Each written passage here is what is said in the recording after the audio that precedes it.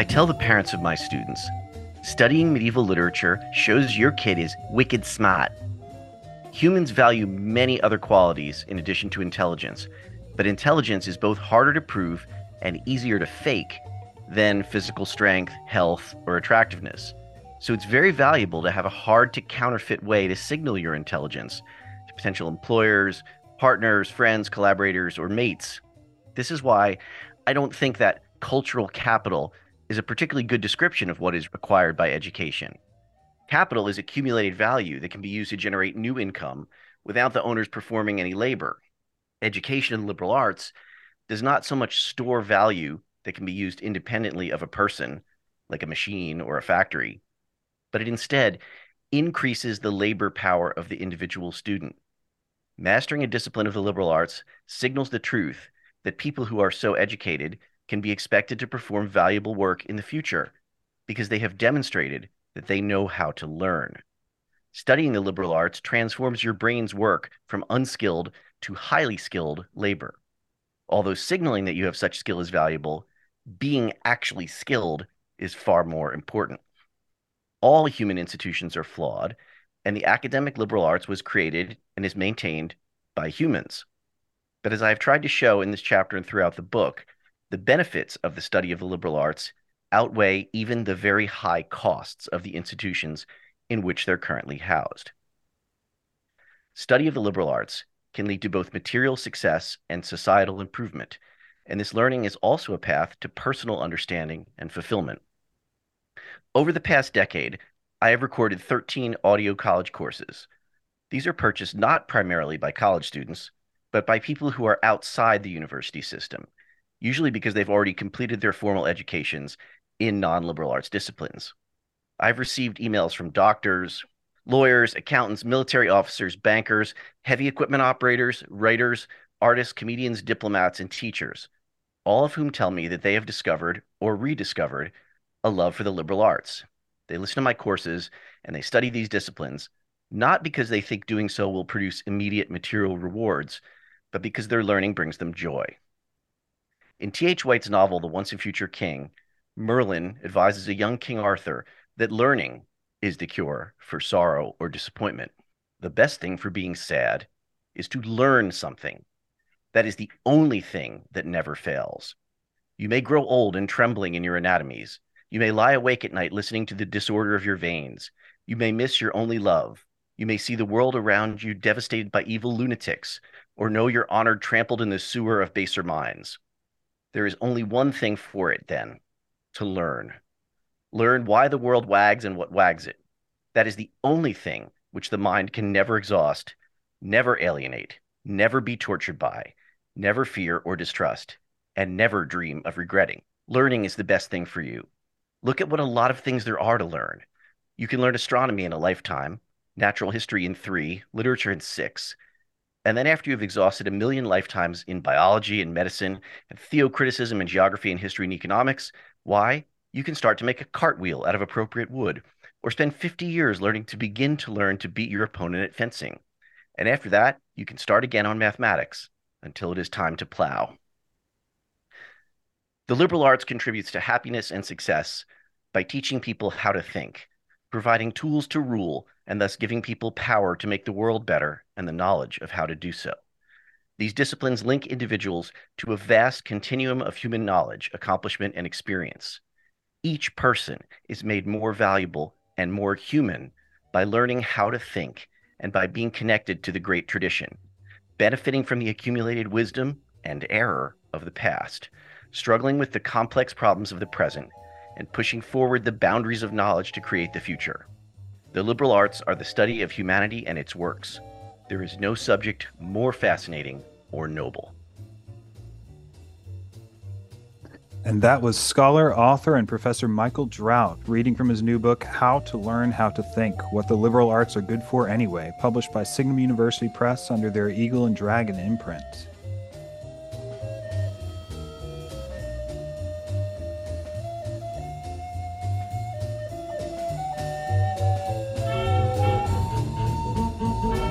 I was pointing out last time that the Christian life is simply a process of having your natural self changed into a Christ film.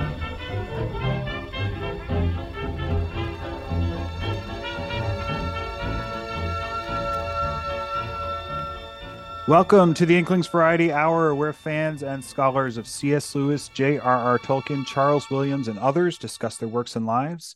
I'm Chris Pipkin, Associate Professor of English at Emmanuel College in Georgia and occasional faker of intelligence. And with me today, I have Dr. Michael Drout. Dr. Michael D.C. Drout is professor and chair of English and director of the Center for the Study of Medieval at Wheaton College, Norton, Massachusetts, where he teaches classes in Old and Middle English, Old Norse, linguistics, science fiction, and the works of J.R.R. Tolkien. He has authored and co-authored several books, including ones on Anglo-Saxon, Beowulf, Old English, and the liberal arts. He edited J.R.R. Tolkien's Beowulf and the Critics and the J.R.R. Tolkien Encyclopedia and co-edited Transitional States, Cultural Change, Tradition, and Memory in Medieval England. One of the founders of the journal Tolkien Studies, for which he has co-edited 19 volumes, Drout has published over 60 articles and book chapters on topics including Beowulf, digital humanities, Old English Psalter glosses, Tolkien, math and science fiction, the Hellmouth and the poem Guthlok, and Anglo-Saxon medical remedies. He also serves as a consultant for the Lord of the Rings online MMORPG, and Drout has appeared in 2 History Channel miniseries and recorded 13 audio courses. But today he's on the Inklings Variety Hour to talk about his book, How to Learn How to Think, What the Liberal Arts Are Good For Anyway, and hopefully we will get into the Beowulf project as well. Michael, it's so good to have you on the podcast. Do you go by Michael, Mike, please. Mike, Yeah. it's so good to have you on the Dr. Drout podcast. is my father, dude. Yes. I referred to you originally in these notes as Dr. Drout, and then I got to your chapter where you were like, "Oh, I hate being called Dr. Drout." I was like, "Oh shoot, I got to change the notes." So I ran back and did that. But It's mostly because my dad was a medical doctor, and so anytime someone said Dr. Drout in my hearing, they did not mean me. And so, I look for him when some Dr. Drout, what do you like? I don't he's not here right now. So that's really the reason for that. Not any kind of, inverted snobbery or something that like I've heard at some institutions they deliberately don't use doctor or professor because everyone here is already a doctor or a professor. Yeah. But I'm not into that either. Thank you so much for coming on our podcast to talk about your books. Should I be referring to the Beowulf Project as a book? Audio commentary on Beowulf. Okay. Yeah. So with me, I also have friend of the show and formidable but very kind Charles Williams scholar, Serena Higgins. Serena is editor-in-chief, among her many, many other accomplishments, editor-in-chief of Signum University Press, through which Mike is publishing his book. It's great to have you back on, Serena. How are you doing? Oh, I'm so glad to be here. Thank you, Chris. And Mike, thanks for having me on. I love talking about your work. So let's talk about, since we're talking about both the Beowulf Project and liberal arts, how to learn how to think, I thought we'd start just by talking about the process of these works and of Signum University Press. What makes Signum University Press different from other presses? How is it distinguishing itself? It's distinguishing itself by telling Professor Michael D.C. Drout, will you please share with us everything you know about Beowulf, which is probably everything there is to know about Beowulf. No, but seriously, Mike has been so gracious to jump on board with this wild experiment we're trying of serial release. So I like to say it's Charles Dickens meets the digital age. Some of our works we're releasing in monthly installments so that readers can sign up and receive a chapter or a story or some other chunk of the work on a monthly basis. And in the case of books that are released that way, they're actually works in progress, so that readers can even give feedback and watch how the book evolves, and then they'll receive a copy of the final book. Now, Mike, yours is a little different because the Beowulf audio commentary is going to stay in audio form. It's not like a precursor to a published work, as far as we know at this stage. But you're doing this multi-volume, long-form project in which you go line by line through the poem, and then you're releasing these lectures and discussions on a monthly basis. So I'm just so grateful that you've been willing to jump in the early years of the press and try this experiment with us. I think you should tell just how early I was in the evolution of the I press, because should. I believe, if I'm not mistaken, you guys announced the press around 10 p.m. on, like, say, a Friday, and I had my prospectus into you by 9 a.m. the next morning for the liberal arts book. You So, had the full manuscript okay, in well, Wow. yes. by the next morning. So you were the first submitter by far. It was awesome. And so here I am. We're at a conference, and Corey Olson, the Tolkien professor, announces the press, and you're like, I have something for that.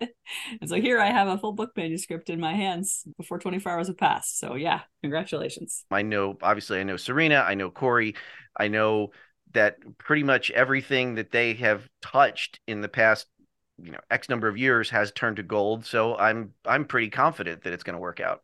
Oh, thank you, Mike. I really appreciate that. And I couldn't be more grateful for you trusting us with your manuscript and with the Beowulf project. It's one of the liveliest defenses of the liberal arts that I've read. So much fun. And I Uh, love that at the end of each chapter, you have a real life story of one of yes. your students and something that came out of their studies of liberal arts. And these stories are so varied. And I Hmm. love these stories. I have great students, and those stories are all true. What I think, so Serena, you should take credit for that was your idea. And though you've heard all those stories before verbally, and the other piece of it, I one of the times it got rejected, the person rejecting it said, "This really sounds more like a really experienced teacher who loves the liberal arts, teaching all his good tricks and interesting stuff." And I'm like, What's why wrong is that a with criticism? That's a blurb. That's a blurb. That's great. Take the rejection letter It's and awesome. use it Oh, as the yeah, do blurb. that. Yes. Do that.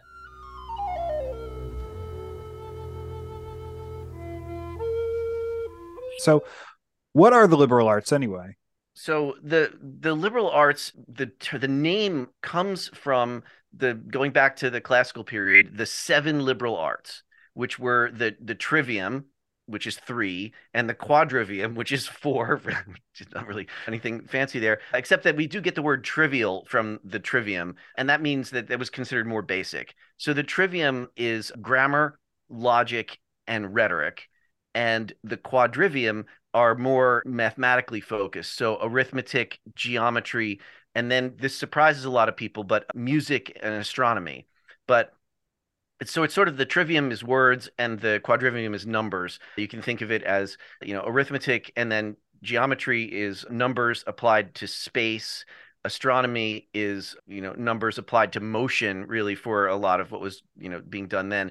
And then in music, it's numbers in time because it's harmony, essentially. And in any event, there had been the nine major disciplines, and then they were boiled down to seven, and they sort of were the curriculum for educated people from the Roman Empire up, well, continuing still at some places into the 21st century.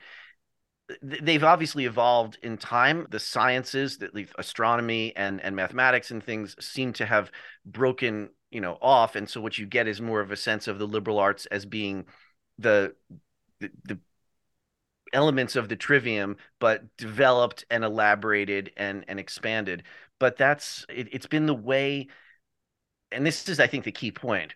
It's been the way that the elites and the powerful of the world have continued to educate their own children, regardless of what they say is best for everyone else's children. And I think that that's a big, like, signpost. My daughter was a scholarship student at Noble and Greenough. It's a very, very old school that is here in our town of Dedham. And it was amazing where in the public schools and in other, private schools, some of the Catholic schools around, every educational fad that comes down the pipeline, it was at that time Bill Gates's Common Core thing, right? Oh, we got to do that. That's the way to educate. Whereas the school full of rich kids, they're still doing Latin. I mean, their sixth or seventh and eighth grade is called English via Latin, and it's Hmm. a like a two-period thing where you do Latin and English in the same from the same teachers. So that, and then I started looking into, what does Harvard teach in their core curriculum, and what's at Princeton, and and Oxford and Cambridge and other, elite places, and it became clear to me that this was, the core disciplines of leadership, and that was what these children were being taught to be, was to be future leaders. And I'm from a middle class background, and I didn't see why me and my kids shouldn't be leaders also. And so that's sort of where some of the impetus of talking about this came from. Yeah, yeah, that's great. So you're talking about the fact that there's been really a continuity since, you know, ancient Athens, at least ancient Rome, right? And in the way people in the West have been educated. Why then do we need a defense of the liberal arts? Why do they need to be defended if they're not in danger, especially at kind of the, commanding heights of culture or whatever else? Because they're in danger everywhere else.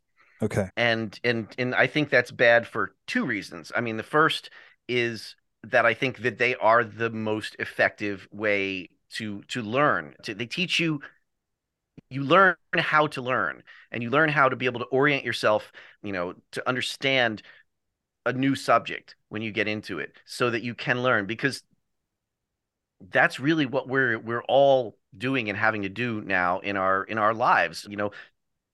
The world changes out from under you, and you have to know how to learn. And it's we are not no not in a static culture. I mean, I think if you were in ancient Egypt, you could go 3,000 years and you didn't have to learn a lot of changes coming around. But we don't, despite people's maybe desire for it, we don't have that anymore. And so you need to learn how to learn. And the other side of it is, I think that there's a lot of, and this is probably somewhere where Serena and I actually agree on something, that there's a lot of currents in our culture right now that are working to push apart the experiences of the very, very elite, the billionaire kids and the people connected at high levels in government agencies and corporations and so forth, and everybody else. And I think that's bad. And I think it's particularly bad when it goes to something like lifelong learning. Like, I don't want it to be that middle class and working class kids are sort of permanently excluded from the ability to gain new knowledge in the most effective way. Hmm. So that's one part of it. And I think the other part is just that science, especially since 1945, has become so amazingly successful, though it's been falling off lately. That it was like, okay, we should educate everyone to be an engineer. We should ever educate everyone to be a scientist. Everyone needs to do STEM. And my take on that is, my wife is an engineer with a doctorate in engineering. I mean, she went to MIT when she was 16 years old. She's done nothing but engineering. And she would say that too many people are being pushed through the engineering and science thing when it's not what they really want to do. In other words, they're majoring in science, or they're taking a ton of science classes, but they really want to be political leaders or managers or other things. And so they're miserable, and it messes up the science education for the people who really don't want to do anything except work on a benchtop or engineer things. And they're we've it's like the Sputnik thing, where we suddenly rush and everyone needs to do science. No, everyone doesn't need to do science. People The only people who need to do science, and there's hopefully a lot of them, are people who love doing science. But doing science because you should is a terrible idea.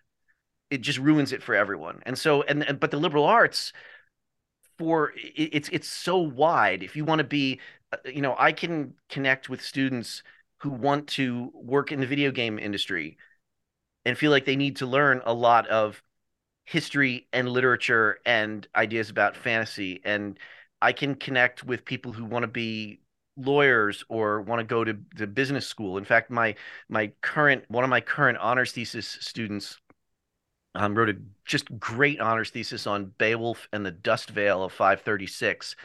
Hmm. He's going to business school next year, but his plan is to go to law school. And that's what the liberal arts enables. I think, is that flexibility Yeah. and deep learning, and also that you can usually find something within it that a student can find love for, Yeah. which is not. And again, I am a very pro science person, both from like family reasons and my own research does a lot of interdisciplinary work, and I hang out with mathematicians and scientists at my college. And it's not for everybody, and it shouldn't be. People should have the flexibility and freedom to study what they care about, because they'll do better in that than they will, you know. I mean, and there's of course limits. Like, you don't want doctors who don't understand how organic chemistry works, even though they Right. will never use organic chemistry in medicine. But there's some reasonable accommodations that can be made there. Yeah. Yeah. Yeah. That's great. So, what I'm often seeing in my little corner of liberal arts college world is not so much students being pushed into science by their parents as students being pushed into a major that their parents believe will get them a job. And so you've had this implosion of the major that my own discipline is concerned with, right? English, and explosion of students taking business, for example, because they think, oh, business, that equals job.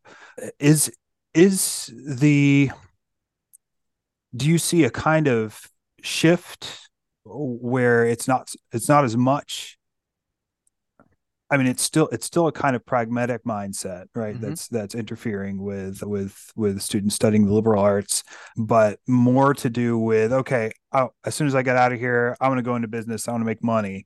Is that sort of the new rival to? It is at my school also. Okay, The way I found a workaround.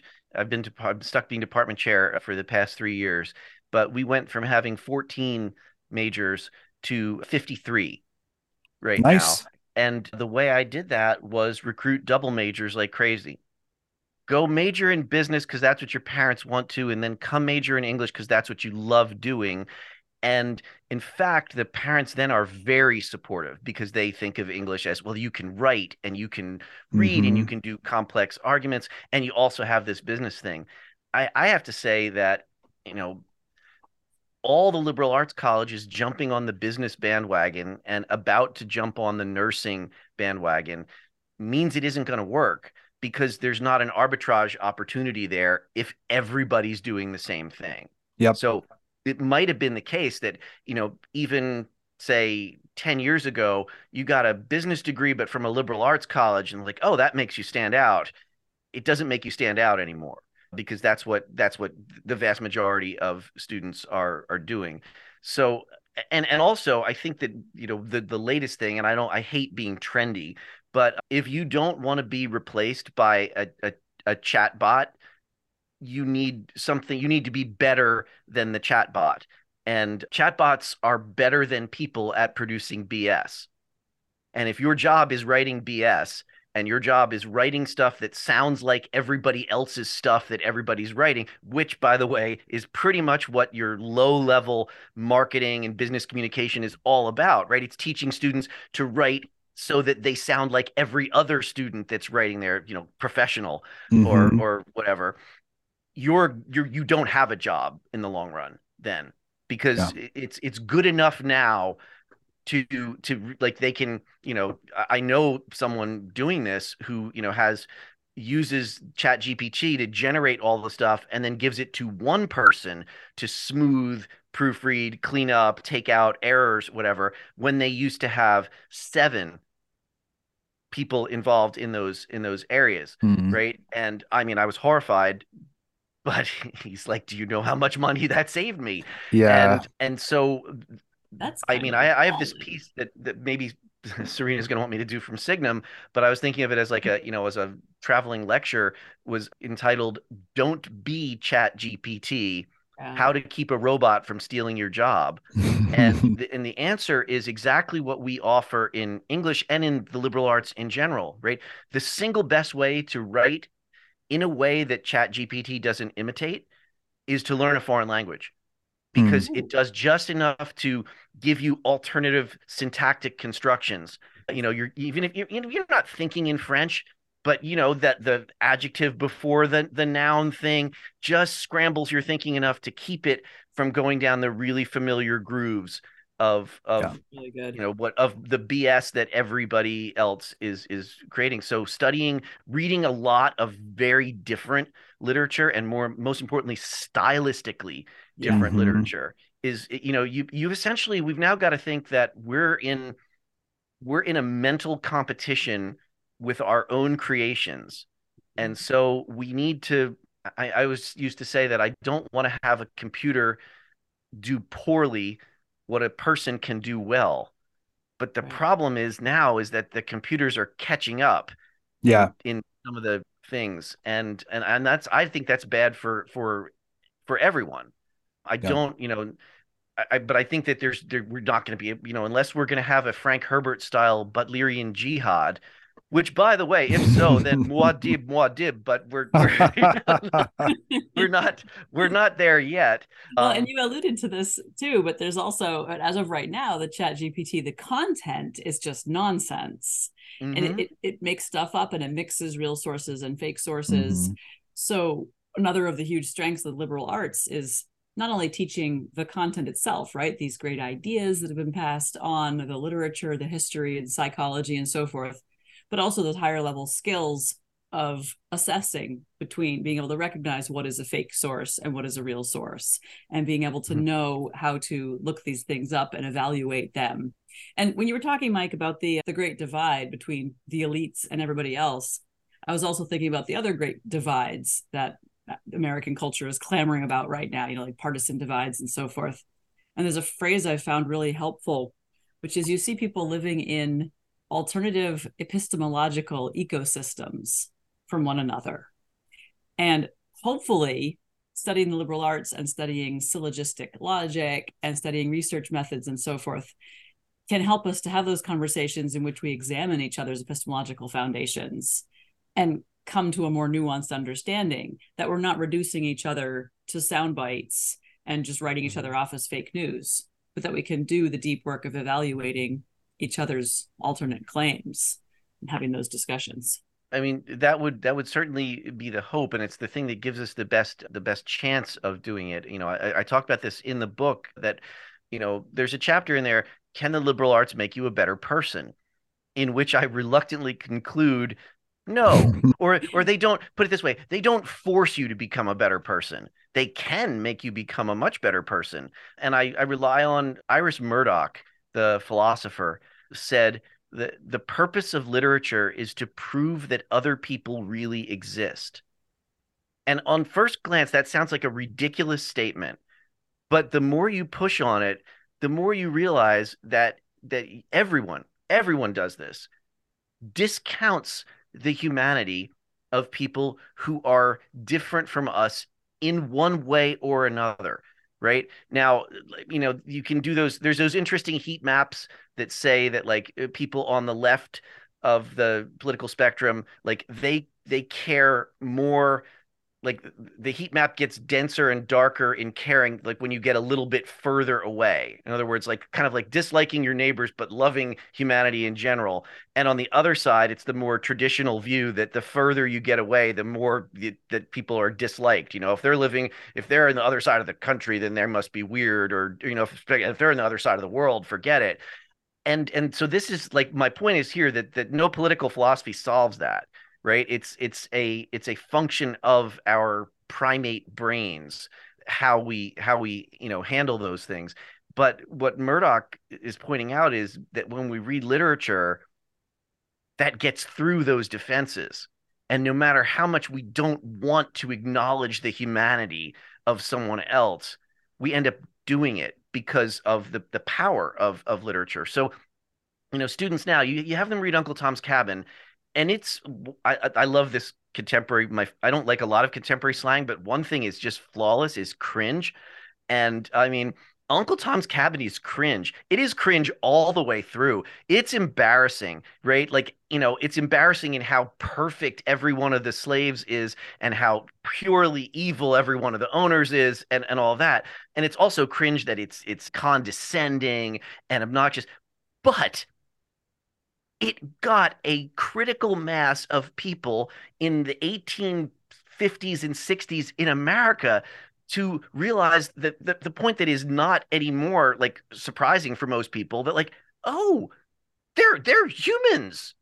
They're like us. They like care when someone they love dies and they don't want to be separated from their families and like, again, you're like, duh, but it needed to be done and it was and I mean and the power of literature is so great that like you can do that with rabbits.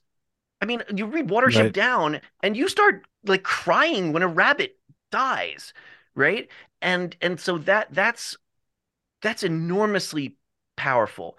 And I love it, because it's so corrosive that you try to prevent it from happening. One of the things I mentioned in the book is Dom DeLillo's novel Running Dog, the novel that nobody ever likes or talks about, where the gimmick is it's the most pornographic film in the history of the world. And it was filmed in Hitler's bunker when the Russians are, marching through Berlin. And then when they finally see it, there's no sex. It's Hitler pretending to be Charlie Chaplin, pretending to be Hitler, cheering up Goebbels's kids when they're scared by the bombardment. And Hmm. what's horrifying that everybody immediately recognizes this is like it humanizes him. No, we don't want that. And the point being, right, like the power of literature, it humanized. I mean, Milton did it with Satan, like the power of this material to bridge divides that maybe that we don't want bridged for various reasons. But I think overall that the corrosiveness of literature to established, orthodoxies and hierarchies is so important. And that is like, that's what you and I teach all the time. All three of us teach all, I mean, you might not be teaching right this minute, Serena, except you are in all in every online thing. So, that's why I'm very passionate and I do think that like what we do, has a societal value beyond just preparing you to be, to be an effective member of a human organization, which is sort of what we use college for. Yeah, that's well said, and I loved that argument from empathy in your book, and I love also that for each of the arguments you say, okay, this has shortcomings, right? Ultimately, it doesn't go as far as I would like it to go, right? But together they kind of combine in some Voltron like way, right? And I hope. yeah, and I think it's very well said, very clearly said. I think being a medievalist as well, I certainly jive with the, being able to understand the past on its own terms. That's like my whole thing that I'm interested in, right? I do have, some would say, isn't that a step backward, right? Weren't people in the past just bigoted in this way or that way that we now realize is really important? And shouldn't we hesitate to understand their worldview if we've progressed past that point, right? And if we now no longer are in as much danger of dehumanizing, say, slaves, right, or whatever else, right? Why read Uncle Tom's Cabin that takes us back into that mindset of where people? I mean, it humanizes. I We mean, you felt could about read Beloved slaves, and have right? them, slaves humanized in a way that's more acceptable to, Right. contemporary prejudices and tastes. But I would just point out that, like, so I totally reject the idea as not only unproven as lacking evidence that we are in any way better human beings than our predecessors. We're definitely not smarter than most of them, except when we stand on their shoulders. But in terms Yes. of actual like education and intelligence, no. And I will just point out that we are not even, what, 2 years away, not even maybe a year and a half away, when large segments of our society were talking about taking people's children away from them and locking them in camps for not taking an experimental vaccine that turned out not to prevent people from spreading the disease. And I don't think that we have any leg to stand on feeling morally superior. We just care about different things. I mean, you're a medievalist, so like they would be horrified by the way that our societies don't seem to care about people's souls very much. Yeah. And if you then say that and people look at you funny, and then you talk to them privately, like, do you believe you have a soul? Like, of course I do. Of course I have a soul. Okay, then don't you think you should take good care of it and try to improve it? Setting aside the afterlife arguments, just like trying to have a better soul in the world. Like the Victorians would be horrified that we don't think about that, and the medievals would be also. And then, I mean, probably do it too when you teach things like the humoral theory or the Christian variants of that, like the Chaucer's the Parson's Tale. Damn, it's actually really great practical psychology, right? Like, Yeah. if you were a therapist and someone walked in and said, the problem is I am hideously envious of everybody, around me, and I can't get past it, and it grates on me and it drives me crazy that people have things that I don't have. Would a contemporary therapist know to do what Chaucer said was, okay, here's what we're going to do. You're going to go give some stuff to charity. Take some of your money right now. We're going to walk down and we're going to give it to charities. And people are like, what? How could that possibly work? And I can actually tell you from experience, it does work. Like, you can cure envy with charity, which is shocking to me. Yeah. Like nothing in modern psychology told me that would work. Yeah. Right. But Yeah. but it actually, dealing with one of my kids one time who had an envy problem, and I said, this is what, I just popped into my head from Chaucer, like, this is what we're going to do. We're going to go give some of our money, and do it personally. We're going to go down to the food pantry and we're going to do this personally. And I mean, I don't think you ever fully solve envy, because that's part of being, the seven deadly sins are for a reason. Right. But I It think puts that it into a new perspective. It Mhm. both personalizes it and shows it in this larger cultural context. Yeah. And so, and it also, I think, then can give you a sense of respect for like other cultures. So when I teach the humoral theory of medicine, and yes, in terms of actual blood, it's wrong. In terms of, trying to think things through of personality types and so forth. But when I have taught that, sometimes my students from China, their eyes have lit up and they suddenly, like, they jump in, they're like, this matches, and the chi and the this Huh. goes here and there. And like a student who hadn't really talked in class much is like, can I come up to the blackboard, and is explaining, because again, even if it doesn't work in terms of biology, it works in terms of psychology. Right. And those connections, but you have to be deep in the material to get the connection, because if you're just at kind of a shallow thing, like, yeah, I know they believe something about humors, Right. you can't get there. What you're Yeah. talking about reminds me powerfully of C.S. Lewis reviving the discarded image. And I know, Chris, your listeners are really passionate about the Inklings and their work. So this is a connection here. I was just writing a course actually for the teaching company last week on C.S. Lewis. And so I dove back into the discarded image. And it's the same thing. Lewis is like, yeah, okay, maybe the pre-Copernican model of the universe isn't actually technically scientifically correct.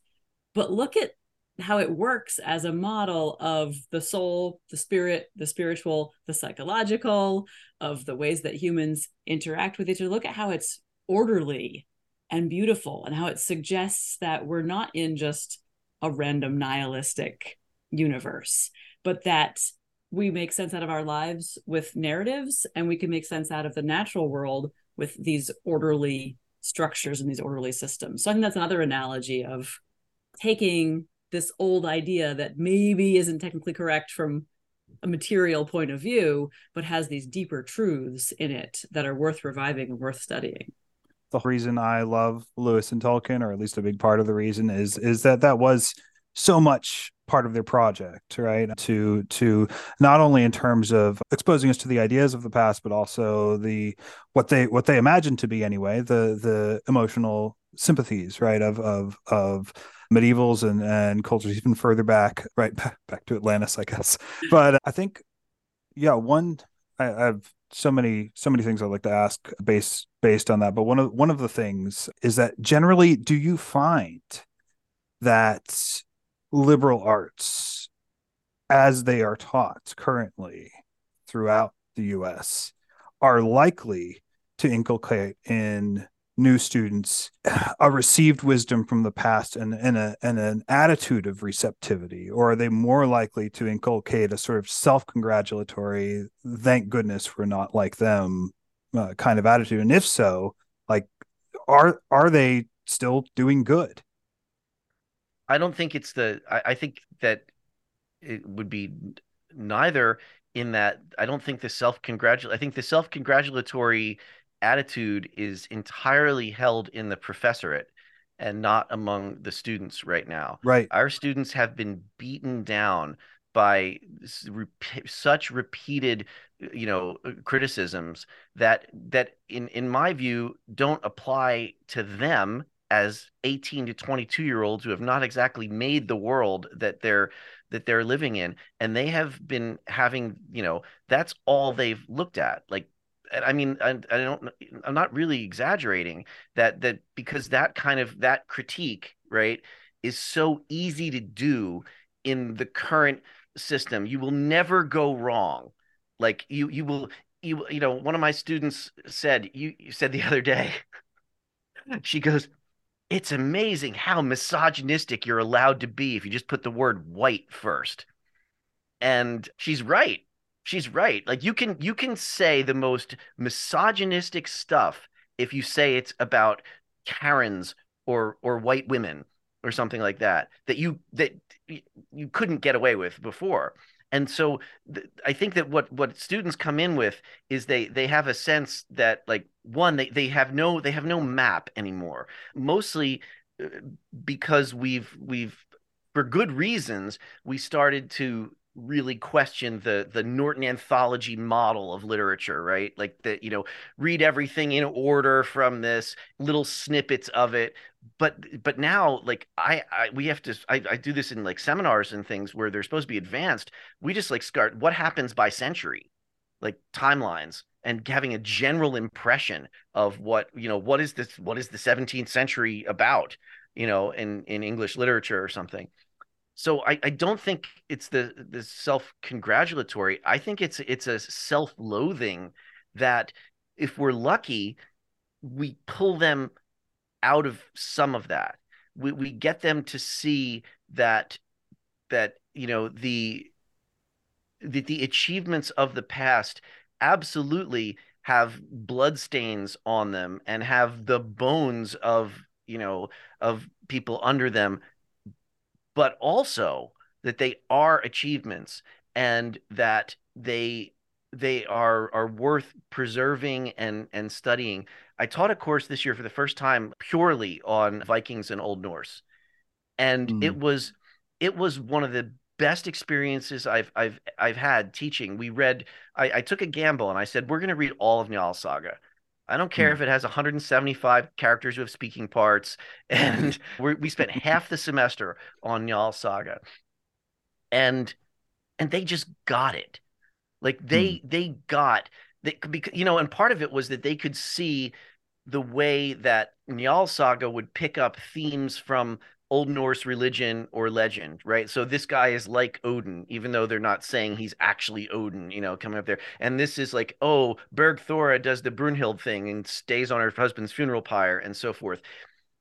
And then some things started to click with other texts that they had read, that, like, oh, this is what's going on now with something from Shakespeare or something, or one of them brought up that they had read Grapes of Wrath, they'd been told that Jim Cody is a Christ figure, pointed out his initials JC, the whole deal there. But they didn't understand what a Christ figure meant, except that it was kind of like an Easter egg for Christians Hmm. to find. In other words, like, oh, cool, he's Jesus. I get it. Instead of like what the idea of those echoes of Yeah. repeated history, repeated morality would be, and then why Steinbeck was doing that, right? Because they'd been just taught Steinbeck the quasi Marxist critique, but not Steinbeck the quasi Marxist critique comes from being loving Christian who thinks that these that the poor should not be treated this way because you know they are in the image of God themselves, and that's who Jesus was redeeming. And so our students, like, they're so bright and they're so hungry for material, but like the world is a kaleidoscope to them, I Yeah. think, Yeah. right now.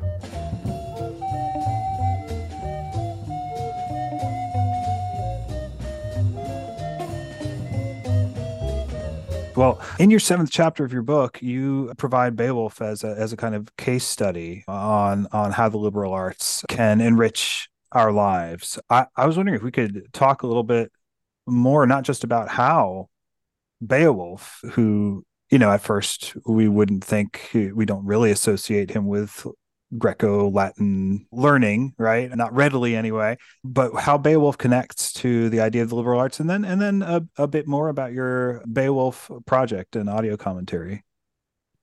So I think that the motivation for putting I mean, first of all, I have loved Beowulf since the first time I read it. I have wanted to, be a scholar of Beowulf. I had the incredible good luck to be taught Old English by John Miles Foley at the University of Missouri, Columbia, who was the leading scholar of oral tradition. So we read a lot of Beowulf out loud and talked about how it, you know, listened to the way it sounded in Old English, and I just absolutely fell in love with the poem. And one of my experiences with it was that he had a collaborative reading of Beowulf for all the grad. He invited all the grad students over to his house at the end of the semester, and we read the poem straight. Well, actually, not straight through. We took a break for dinner, but 3 hours and 17 minutes of reading Beowulf. Now that also happened to be the night, like right before I went to that gathering, I had gotten a message on my answering machine. That's the how where we were, that said that my uncle, who had been in hospice, was, you're gonna have to come home for, in the next, couple days. And so I was feeling that.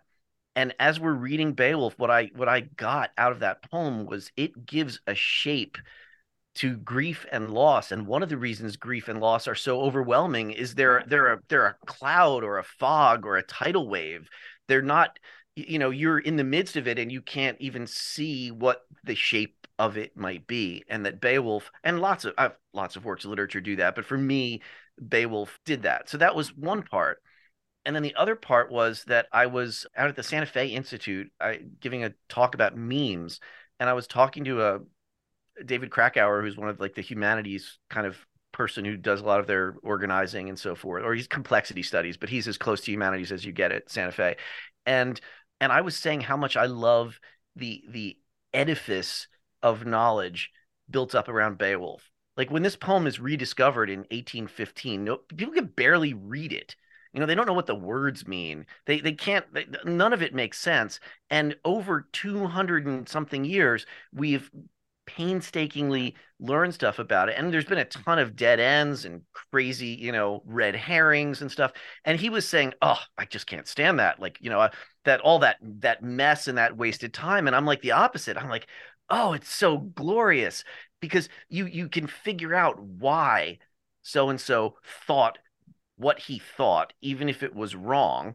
And a lot of it turns out not to be wrong, right? It's just like that we've misinterpreted the scholarship in some ways. And so I wanted to sort of celebrate the whole enterprise of Beowulf. Everything from we have a manuscript that caught on fire in 1731 and was damaged, but we have some transcripts of it that have some of the letters that were damaged in the fire, and yet the transcripts don't agree with each other, and sometimes not with the manuscript themselves. And there's like so many layers of this like sort of detective work, and it's a mixture of really precise, technical philological arguments about what sound in Proto-West Saxon would have been represented by this letter and which scribe might miscopy that letter, and really big holistic stuff, which is what Tolkien was so, what's funny is Tolkien was great at both, but what he's famous for is the big sweeping holistic thing. What he Hmm. spent 90% of his career doing was Yeah. the incredibly detailed stuff. And so I wanted to show that like this is how we make knowledge. And that I think that's the key phrase in that chapter, right? Like you are making knowledge. The knowledge isn't out there. I love that the Latin word for invention is to find something. But even then, it's not just like, it's not just like a seashell on the beach. Like you have to make it into something. If we want to, maybe the metaphor would be it looks just like a rock until somebody thinks to melt it down and hammer it and make it into something and decorate it with stuff. And then you like, wow, this Sutton Hoo treasure. Like, look at that thing. And I feel like the same way that, there's knowledge and it looks like a rock. And then, over through the patient work of 200 years and thousands of scholars in multiple languages, all trying their best to figure out, we somehow, in a really inefficient and stupid way, find our way to a better understanding of the text. And then there's the, of course, also then and the key thing is, and then it's a piece of literature that is emotionally moving and stimulatory and inspiring and applicable in completely different ways Hmm. to the three of us and to every other person reading it. And so like the work is never done, and Yeah. and it's fun work. So that's what I wanted to do there. Yeah. And then How? Go go ahead. ahead. Go ahead. And that's what we wanted to tap into. That's what we wanted to capture and record and make available for people, is because you have this lifetime of learning and passion for this text, and you're both a scholar and a teacher, and not very many people are as good at both, right? Like a lot of scholars are not that great at communicating it to those who aren't experts, and then sometimes teachers don't have time to do the deep research, but you're able to bring both of those to this Oh, text. So we wanted to give you a chance to just go line by line through the poem. So you're generally putting out 5 lectures a month, and 4 mm, of them are these line by line commentaries, and then a topical one, right? That's about the hold on. structure. So you read the line in Old English, and then you translate it, and then you spend the lecture discussing why you've translated it that way and all the textual cruxes and the scholarly discussions on it. I mean, you spend what, 28 minutes or something on the first word of the poem, and I absolutely adore that. I just think that's glorious. You go over the Been an different hour choices, long lecture on the first 11 lines, right? and I did the math, and I'm like, I will never be finished with this Yeah. project. So I was going to ask, I mean, is this comparable in terms of entishness to Professor Olson's Exploring Lord of the Exploring Rings. I Lord mean, of that the was the Rings? model. Yeah, that was the model. And Corey is sort of going the opposite way, because Corey's been doing this long form podcast, Exploring the Lord of the Rings, for a long time. And people keep doing the math and figuring out what year he'll be done. And it keeps going further and further out. But in his case, he's now writing the book, Exploring Lord of the Rings. So he's been doing the podcast for all these years in the audio form. And now he's getting it into a written form. And people can also subscribe to that. But then, Mike, you've been teaching and writing on Beowulf for years, and now we're getting into this codified audio, Yeah, which is great. But so you do the line by line commentaries, and then you also do these topical lectures about once a month on issues like the manuscript and Beowulf and Christianity, or Beowulf and Norse mythology, or cultural things, or oral tradition, and so forth. So it's just an absolute wealth of knowledge. And when it's done, it will just be probably the most comprehensive sort of Beowulf course commentary that's out there.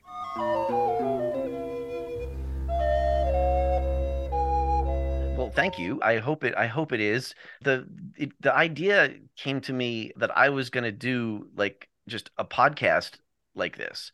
Of I'd been interviewed on a bunch. I knew about Corey's. There's a story there about Corey's podcasts. And The Tolkien professor. yeah, yeah. Well, I mean, I deserve what I get on that one because, but anyway, I've been thinking about it, and I had even bought like the equipment. I have a mixing board and a good microphone and all that stuff. And I had just thought of this idea of, doing this long form podcast that I didn't even care if anybody listened to it or subscribed it, but I couldn't figure out how to work all the details, and so I just had it as a vague idea, and then I ended up talking with Corey and Serena, and to my surprise, they're like, "Oh, we want you to do this, and we'll help with all the stuff that I'm not good at." Right? Like Hmm. I have an amazing, unbelievable sound editor that makes me sound so much better than I actually sound. And I've Signum has handled all the archiving and distribution, and so all I have to do is talk about something I want to talk about anyway. And it's also been a great discipline for me because I have to prep because I'm not going to read. So I have to prep the section I'm translating aloud well enough that I know you know, every word and all the background problems associated with it and the manuscript problems and so forth. And then I improvise around it because otherwise it would be unbelievably boring And wasn't sounding. it a little weird at first not to have a classroom full of students? Because It usually you was have them read their very translation and then you discuss what you liked in theirs and what you might suggest changing, or you compare theirs. But here it's just you. It's a one directional. I learned how to handle that through the 13 recorded books classes where you now there I at least usually had a sound engineer as audience and sometimes and often a producer, but they were often doing other things too. I could see through the glass that, oh, he's checking his email and he's doing this. I'm like, I'm gonna get his attention back somehow. But so it is weird to sit like in this room and just talk Beowulf through, but it's I think I've gotten kind of a flow to it, and the idea is I think audio is the only way that you can do this. Like you can take I don't have it in this room right now. I cleaned up all my books because my wife was tired of how many books were all over the house. They'll all come back here in the next 3 days. But you can take Kleber's giant edition of Beowulf, and there's tons. I mean, there's an immense amount of information there, but it's look to the footnote, look to the back of the book, look over here, look Hmm. there, look there, look there. I mean, it's very hard for even the most dedicated person to go through that systematically. And there's limits. Like one of the things that drives me absolutely bonkers crazy is when someone says something like, well, obviously that's wrong. Right.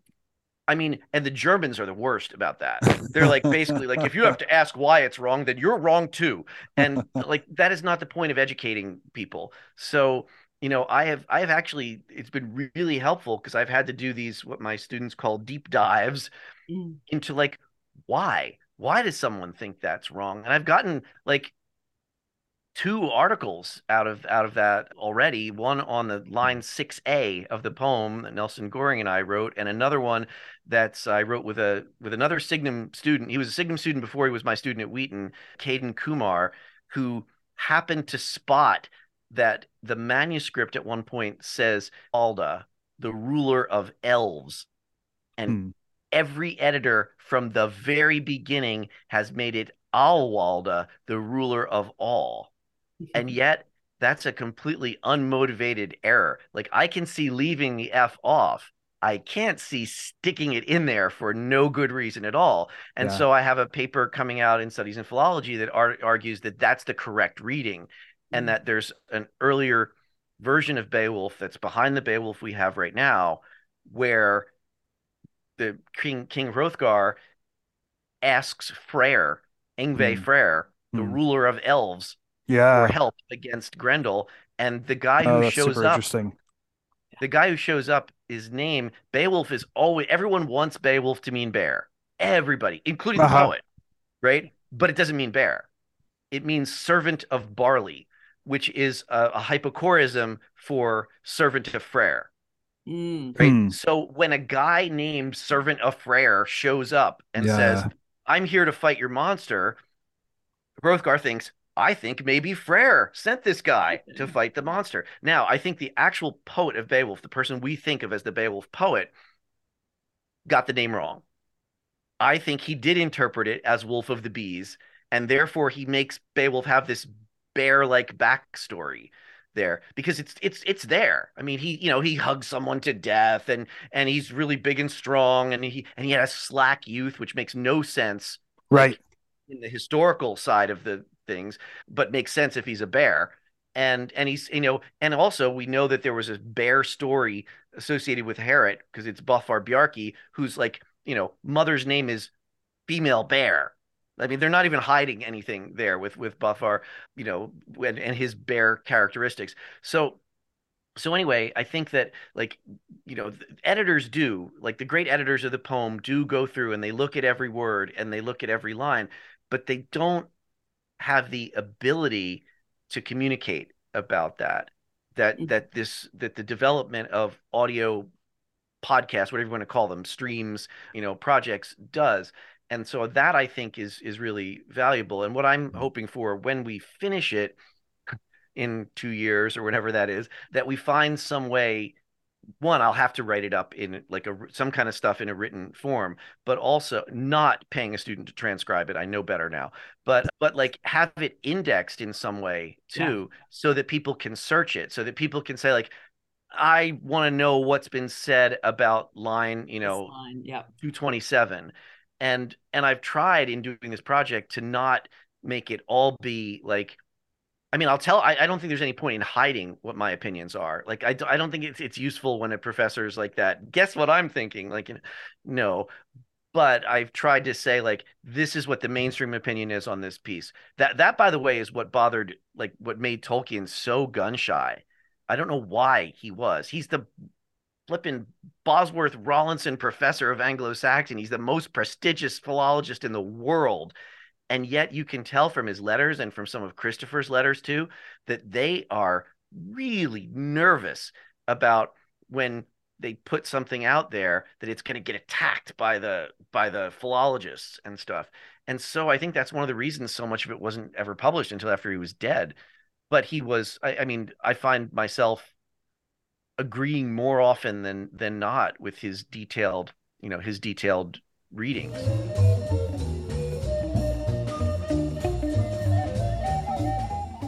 So you've been mentioning like when you finish this project, but I just want to make sure that, Chris, that your listeners know they don't have to wait until the project is done. There's tons of ways that people can get involved right now. So you're putting this out in monthly installments, and people can subscribe right now, and they'll receive each of those installments as it drops at the end of each month. And so if any listeners right now want to jump on, they can also go and purchase the back installments that they've missed. And then when you get to, I think, a line 1,000, we agreed, we're going to sort of stop, take a breather. 1070.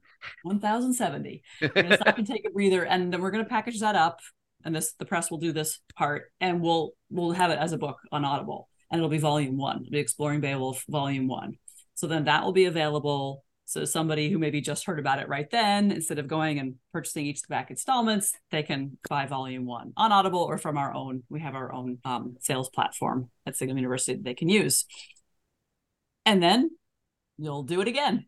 And so we'll see, is it going to take you 3 volumes, 4 volumes to get through this? But in any case, it'll be this glorious collection by the time it's done. And I'm supposed to be finishing my Tolkien book at this same time, Right. that I actually signed a contract for this time, so I can't just like let it go. But no, I think they're obviously synergistic. Yes. Also, and then the other thing, though, and this circles back around to where we started, Christopher, you asked what's unique about the Signum University Press. We also have a patronage model that people can support our authors and our scholars and our creative people. So we call it the Authors Circle. And people can pay a monthly fee, which goes half to the author directly and half to the press for supporting their work. And then, Mike, you've been meeting monthly with these people, and I have an author circle as well. And I think it is unspeakably valuable. To me, it is priceless. I mean, Chris, you were there last month, and you all helped me figure out this incredibly difficult technical problem in the story that I was rewriting. And Mike, your author's circle, I mean, there's just this avid group. They're mostly Anglo-Saxonists, Yeah, no, it readers was of the great. And poem. then someone from the groups, sent me a text that I had lost, a PDF of something I had lost. That was really helpful, and just like work out, some of the problems, how do you approach talking about, like, so Yeah. what I'll use the next one for is Finnsburg, because Mm. there is so much on Finnsburg that I worry that I will spend like, 4 lectures on 200 lines. Yeah. Um, Yeah, and that's hard. We're that's a giving you this challenge. huge long form, but even there you have to be selective. Yeah, I Yeah. mean, and Yeah. it's just a question of how well, how some of these things are for me finding ways to explain it when, it often turns out that no one has explained it well. Mm. Even Tolkien in the Beowulf translation and commentary, that sometimes there's pieces in Beowulf that seemingly everybody just skates right through because Mm. they have a general idea of what the passage is saying. And then when it comes down to like parsing out each word, and I'm like, how did I teach this for all these years and miss that? And I think the answer is if the students got like the basic gist, I'm like, cool, cool, we're moving Hmm. on now. But like, what actually is the subject of this sentence? Or why are there two very different objects for the same verb? And how does that work? And Yeah, it's the that's kind of close reading that's just So priceless. is this going to turn into a new translation as well? I I mean I've done now I will have done the work for it. I just I mean I, does the world need another translation of Beowulf is another Yes. question. There can Yes. never Um, be too many It does. translations of Oh, Beowulf. it honestly does. I think so. Hmm. I mean, so I've always felt like that Seamus Heaney's is so beautiful. I mean, it's not accurate, but it's so beautiful Well, so that you just said is it. Can't we have one that's that beautiful, but that's more accurate? And then Tolkien's is gorgeous as an experiment in everything he knew about the language, but he rendered it in prose. well, he actually did 600 lines of it in poetry, and I Right. still don't understand why the estate hasn't published that. And actually, somebody told me it may be my fault, What did you do? which I would be horrified if it were. I need to go talk to Catherine next time I'm in Oxford. Yeah. So suppose like Christopher and I had worked out a deal where I was going to edit and publish the Beowulf translations, Hmm. and then we had a falling out that was kind of orchestrated by a British tabloid journalist who said a bunch of Christopher. I mean, we reconciled like long ago, but anyway, he had already started doing the work himself then at that point. But what a friend of mine who's a barrister told me is that because I had suggested this idea of publishing synoptically the poetry and the prose wherever they both existed, and then just using the prose elsewhere. In other words, like you'd open the book, and for the first page, you'd have the poetry on the left and the prose on the Well, right. that's And then when you perfect. ran out of poetry, you'd have the rest of it. And I don't know why. And I was like, why didn't they do that? And she said, because if they had under British law, you could have sued them. And I'm Oh, like, but I wouldn't have. um, oh, I well, would hopefully you can never. revisit that All I project at did was some have point. this little idea. Like I didn't do the work, of putting it that way. But that's apparent. That's the story I've been told is that under British law, then that would have been some kind of like exchange of value, and therefore the letter giving me permission to publish the thing would have been a binding contract. Whereas if they just Mm. said, we're done, that's a different story. Oh, So I'll have to go back to it again because I want that to exist. I Yeah. mean, I would just write to, Catherine and say I Yeah. should probably like if that's the case, and maybe it's not, maybe I'm being presumptuous, but like go ahead, Yeah. release, just go ahead and publish it because the poetry it's very much like the Mounds of Munberg Mhm. poem. Right. It's Um, Tolkien writing in his full on alliterative Old English verse in modern English, and nobody has done that before or since like him. I mean, Mm. Auden tries, but Auden is in the end still a modern poet. And, and Tolkien was, I mean, that Mounds of Munberg poem, that's like, that could be Anglo-Saxon. It could be Hmm. like sung or done to the same rhythms and everything. yep. Hmm. Hmm. So just on a practical note, where in terms of the address can people go to support either work, the exploring Beowulf or how to learn how to think? So People can go to press.signumuniversity.org and search around from there in our bookstore, in our catalog, and our authors. And there's an Exploring Beowulf specific link, press.signumuniversity.org/books/exploring-Beowulf. And then Mike also has his own page there. But like I say, just go to press.signumuniversity.org and look around from there. You can subscribe to the Beowulf Project on a monthly basis, purchase the back installments, keep your eye for when the liberal arts book is coming out, or join Mike's authors circle as a patron. So I'm going to say goodbye now. Serena Higgins and Michael Drout, thank you so much for coming on. And Mike, thank you for talking about these books, which are, the one I read has been so enjoyable, and I do intend to check out Exploring Beowulf for sure. It was fun, and if you ever want to talk about Tolkien stuff, I'm happy to do that too. I would absolutely love that.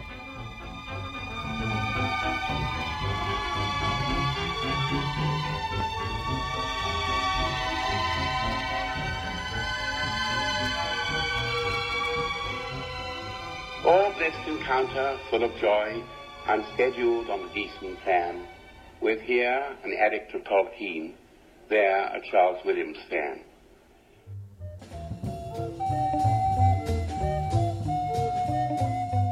So I'm just so grateful that you've been willing to jump in the early years of the press and try this experiment with us.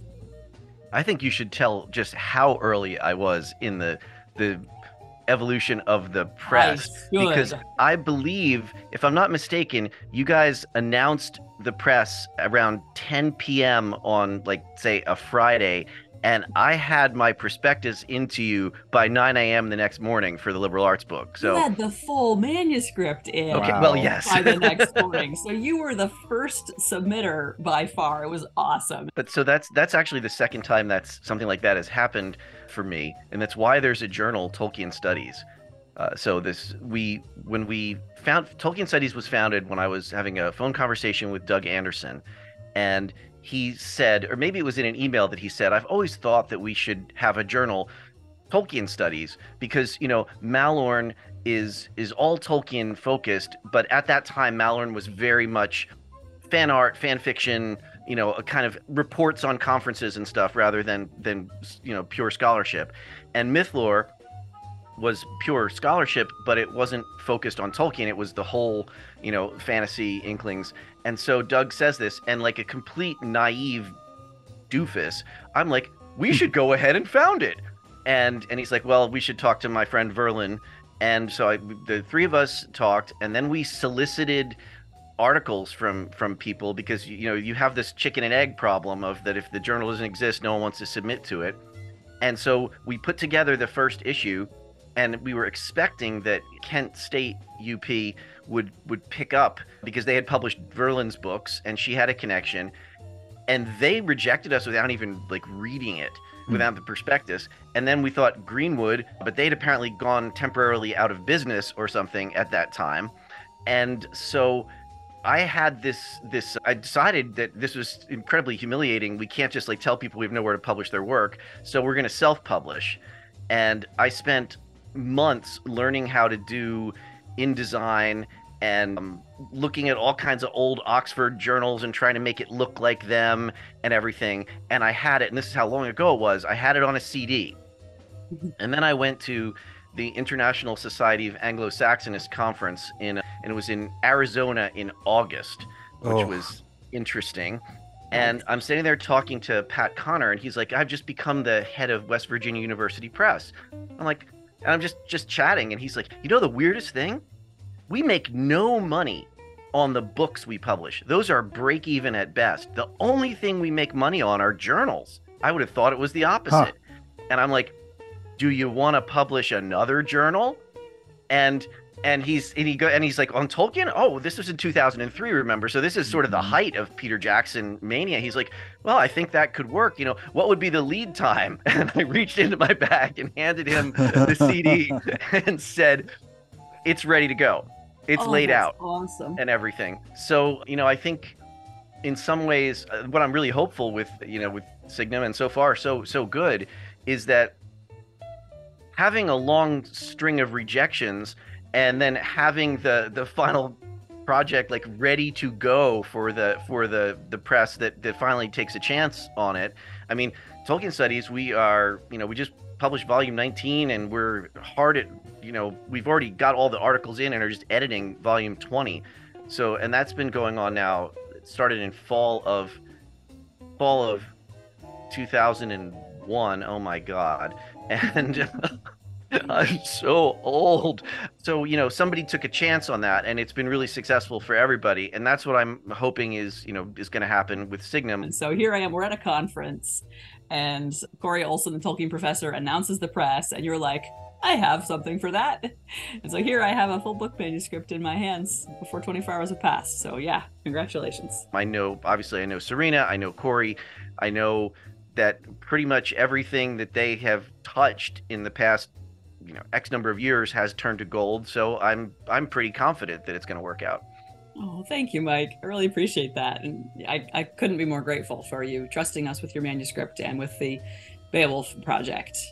And the manuscript, now this wasn't a case of it having been rejected. It has a kind of an interesting backstory, right? Of why you already had this complete manuscript in your hand when you were at a conference. So, yes, it has the most tortuous history of anything I've ever written. I think quite a ways back, at least 10 years back, I did an audio course on the liberal arts, and that was because John Alexander, he was my executive producer for all of those audio courses. He now founded a company, Scholarly Sojourns, that I do tours for. I'm doing a tour this summer. But he had said he went to Kenyon as an undergrad. He really believed in the liberal arts, and he's like, we need an audio course that just argues for the value of the liberal arts. And so I put something together. I thought it was pretty solid, and it sold reasonably well. The problem was this was right at the boundary time between selling CDs and digital subscriptions, and it kind of fell through the cracks a little bit. And the contract with Audible is horrible. Like, I get 25 cents for each Audible download when I would get $35 if someone bought the CDs, in royalty stuff. So like that was not ideal. But anyway, it was out there. And then I get this random email from a publisher in China Youth Book. I love it that it's book singular too. And China Youth Book says, we want to do a Chinese translation of your book on the liberal arts.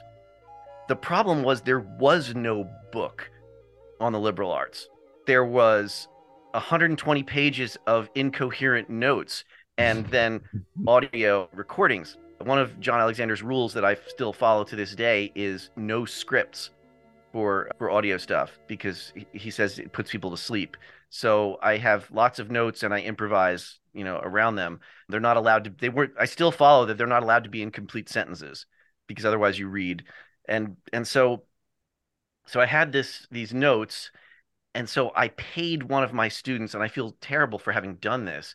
I paid him to transcribe all 8 hours of the audio course. And I'm like, okay, I'll just edit that into a book. This was such a huge mistake. It made everything 20 times harder. I'm still pulling errors and infelicities and like sentences that like I would never write like this out of the text. It's a terrible way to go. I should have just used the notes. But I did that, and I made the kind of like what China Youth Book wanted. They wanted something short and, pithy or whatever. And so they translated it into Chinese, and they sent me a nice advance check, and I have never heard from them again. They don't respond to emails. They don't respond to letters. I have no idea whatever happened. The book shows up on Amazon sometimes if you search for it in Chinese. But anyway, so then I'm like, I should turn this into a book in English. But again, it wasn't right. So I ended up having to rewrite it completely again. And then it got rejected from various places for really weird reasons. Though maybe they have something to do with things that Serena mentioned before. Like, one clearly got upset that I spelled Barack Obama's first name wrong, with added or subtracted a C. And in my defense, I had been reading Amiri Baraka's poetry for our class right before I wrote that. But anyway, so it had gotten rejected a couple places, and I'd been like, and then COVID came, so it sat with another press for 2 years, and apparently no one read it during that time, and then they bounced it back to me. So, That's and so then fun. Serena sort of has had me add like multiple chapters and other pieces to it. So You've already this has rewritten been this the thing how most. many times? And then Higgins got her hands on it, and woof. Man. Well, I mean, honestly, I'd never be able to tell. It's so Thanks, fluid, Serena, for the editing. so fun, humorous, just like one of the liveliest defenses of the liberal arts that I've read.